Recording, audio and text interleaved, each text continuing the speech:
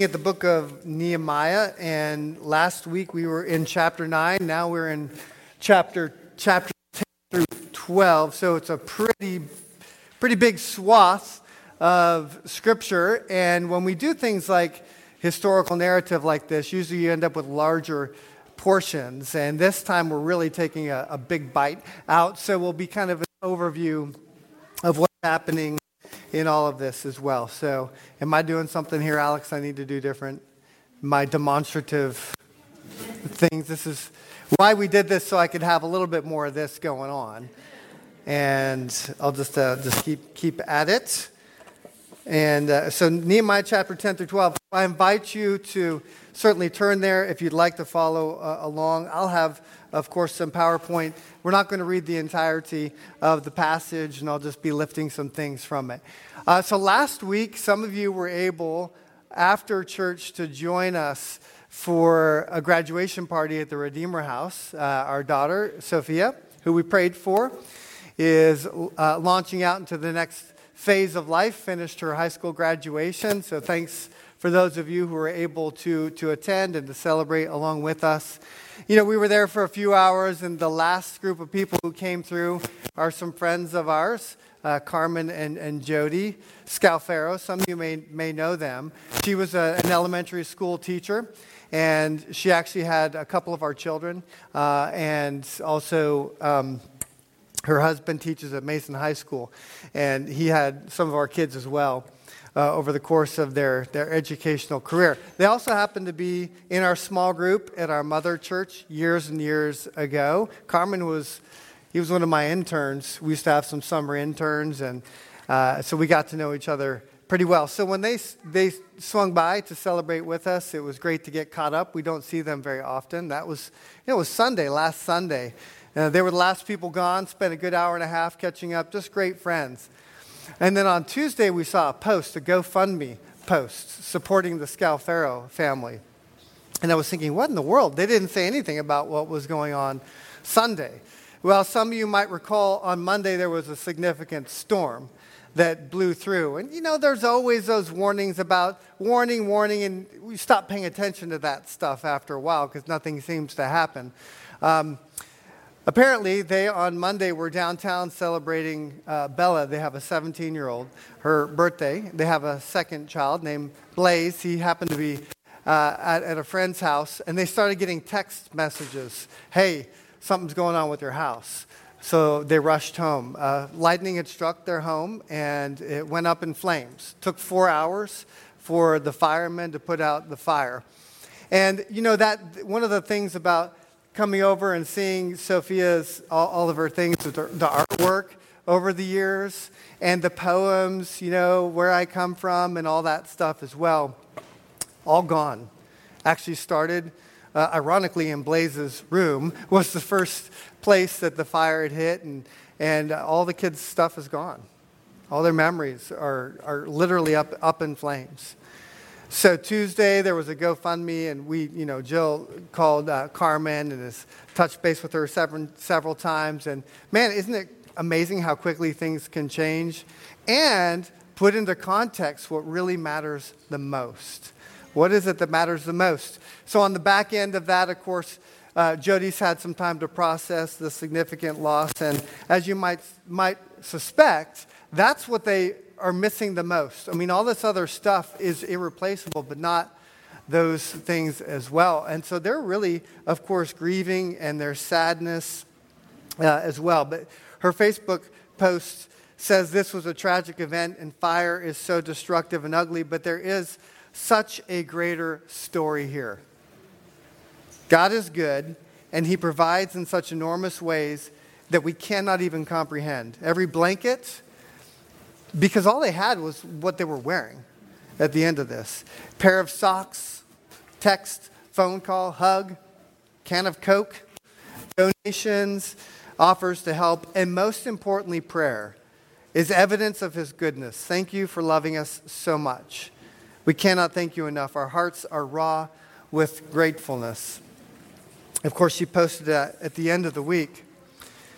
And when you have experiences like that, it does show you what matters the most. And when I was thinking about the book of Nehemiah, and especially Eric's message last week, which if you weren't here, I commend it to you to go back and listen to it. He had 3 points he was covering: the brokenness that we all have, and right next to it, God's abundant mercy weaved in together with it. He did a great job of lifting from chapter 9 those two realities stuck together, and how that leads ultimately to a renewed obedience that God is calling his people to. When I was thinking about the Scout Pharaohs, those people, when Eric concluded saying they made God a priority, when stuff like this gets taken away, it really tends to elevate your sense of what matters most to you. It's not to minimize the sadness and loss, but to see in Jody and Carmen an example of what it means, really, that what matters most to them is God's people and God's word and his faithfulness to them despite all that's been lost. And they're just a small picture of loss all around the world. When you think about Ukraine and other nations and people fleeing and no chance of returning. But people of faith have something firmer and more solid as a foundation than any house they could ever build. And the house of God had come to ruins. And in Nehemiah's day, he said, we want to rebuild those foundations. That's what we've been talking about, rebuilding the foundations. And what we see in chapters 10 through 12 then is that those foundations, the picture of the holy city, Jerusalem, is an image of who God is and what he is building, a foundation that will go on forever. It's a visual picture of it. These are the foundations that must matter most to us because there's no guarantee that all this stuff might be taken away. And so for these people, they said, we will make God a priority. And that's what mattered most to them. And so I want to talk about making God a priority from Nehemiah 10 through 12. And really, there were two ways that this came out for them as they're renewing their vows and their covenant commitments and reading God's word. There's two things that happen. The first is their foundational commitments are renewed. When I say foundational commitments, I have in mind a foundation. What is your life built on? My hope is built on nothing less than Jesus and his righteousness. Is it really? And when things and tragedies arise, we're tested in that and we grow in it. And sometimes we wax and we wane. But here, they're recognizing they have to build their lives on a foundation beyond themselves. That's what Jerusalem is, a picture of a foundation stronger and more enduring than anything they could possibly do of their own accord. Sturdy and ancient. It's not like they're throwing out the past and starting something completely new of their own doing. They're building on what God has already revealed to them. And that foundation had eroded. In fact, it eroded so much that they went into exile. And so when Nehemiah mourns, he says, let's rebuild those foundations because that's what God has told us to do. That's a picture of resting and relying on him alone. And that picture had been destroyed. And really, it's not the foundation that had eroded. Those promises of God are enduring, but their commitment to it had. That's what it had eroded. They're not prioritizing God as they ought to have. His people as a whole went into exile, but Nehemiah is saying, let's make God a priority again and rebuild those foundations. So they're doing that by renewing their commitments. Back in chapter 9, verse 48, in view of all of this, verse 58, we are making a binding agreement, putting it in writing, and our leaders, our Levites, and our priests are affixing their seals to it. So they look at everything they've done. They said, let's seal this now. Let's make this firm. Let's put our names to it and say we are committing to this. Chapter 10, verse 1 starts by saying they sealed it. They put their names to it. They're fully on board. And Nehemiah's name is first. He's taking the lead in this. And then a host of others. If you look at chapter 10, there's a lot of names there. There's real people making real commitments to rebuilding these foundations. And this is the kind of things that they say. In verse 30, they say, we promise. In verse 32, we assume responsibility for what happens next. And we also assume responsibility for, in verse 35, is this the language you hear from leaders generally speaking today? Not just we promise to do it, but we assume responsibility for making sure it happens, meaning if it doesn't, that's on us, and we will be held accountable for it. As it is written in the law, we will bring the firstborn of our sons and of our cattle to the house of God. Moreover, we will bring, and they list all these things they'll bring, ending with offerings and a tithe. And then in verse 39, such a great statement, they say, we will not neglect the house of God. We're going to make God a priority again. And that priority isn't just external. It's driving down deep to my own commitment such that if I don't follow through, I will be held accountable for it. One of the things I hope as a father that I communicate to my sons all the time is part of what it means, I believe, to be a man of God, is to accept responsibility for your actions. You do something wrong, you admit it. And you're willing to accept the consequences. I think that's a part of biblical manhood. And these leaders here are demonstrating that. We're putting our names on this. We will be held accountable to it. And some of those renewed commitments they're talking about, for example, in verse 30, they say, we will be committed to, in marriage, to marrying only those who are believers. If you want to drill it down, there are lots of different nations, and probably some of them had some very attractive women who were there too as well. And the sons who are, again, making these commitments, and the fathers are saying, look, marry only those from within the family of faith. That's ultimately what they're getting at. Because once you begin mixing these beliefs, it's called syncretism, you smash these things together, it mixes things up, and what matters most for them is not what matters most for you. You'd no longer be making God a priority. That's hard, especially if somebody is extremely attractive. And there's lots of reasons to suggest and justify, but they're saying no, we're going to be committed to this idea, this sanctity of not just the marriage in general as a concept, but to marriage within the bounds of what God has revealed it to be.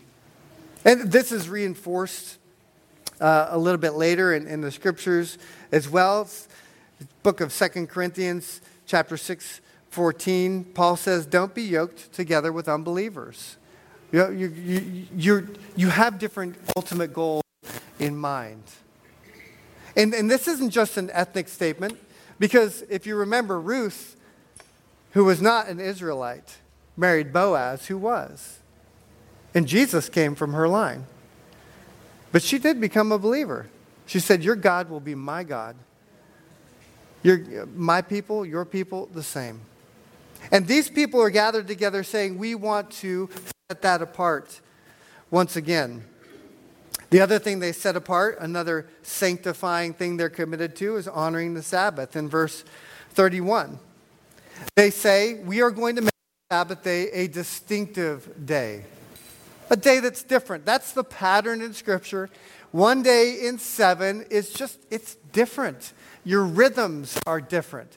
You're honoring the Sabbath by gathering with God's people. So you're off to a great start doing this. And if you look at all the principles of the Sabbath, you see that it's a day set aside for worship, this corporate worship, but also private worship. It's a day set aside for rest. Do something restful. Rejuvenate. You were designed by God in the pattern of creation to have a day set aside where you rest. My sister works at Nike out in Beaverton on the main campus. And apparently they have an hour set aside a day where they're supposed to go exercise. I mean, this is awesome. At least for me, if you enjoy exercising. Part of your work that you get paid for is to go outside and kick a soccer ball into a net for an hour. Yeah. What if the God of creation said, take a whole day and rest? You know what? Just take a break. Look, I know you got kids. They don't get it. What happened to the rest? What happened to the... It's challenging. I understand. There's some tag teaming maybe that needs to go on. And we've all been through that if we've had kids. But this is a day that your Creator said set aside and rest. And also, I would say, celebrate. The picture of the Sabbath is a day of celebration, a foretaste of what is to come. So make it awesome. One of the things that I loved looking at Sophia's old papers was how she loved Sundays, because on Sundays we get Sundays. We used to think, what do our kids like? Gorging on, ice cream and M&Ms. And so we said, we're going to have Sundays on Sundays. So that Sundays got something to look forward to, even if it means back in the day with our 4 kids, ages 6, 4, 2, and newborn, we were in the church for 2 services from 7:15 in the morning until about 1 p.m. All that time, right there. And we were both fully engaged in the service. Sunday wasn't always a day of rest. Certainly not during that time. We said, what can we do to celebrate? Let's have some Sundays. And God is saying that is part of your commitment. I mean, God's commitments here, they're not bad. They're not burdensome. Committing to the intimate relationships that are honoring God and to a day set aside when you get to worship and rest and celebrate. But they'd forgotten that because when other people and ideas come in, they start wondering if that's really such a good thing. They are. And the last thing they commit to is leveraging their resources for God's kingdom. In verses 35 through 39, if you look at that text, you see they start saying, we're going to bring all these offerings and bring our tithes and our children and everything. We're going to offer that to you. All the stuff that they have is being given to God, and He can do what He wants to with it. And they're overflowing with generosity and with the sense of not holding tightly to things as if they belong to themselves.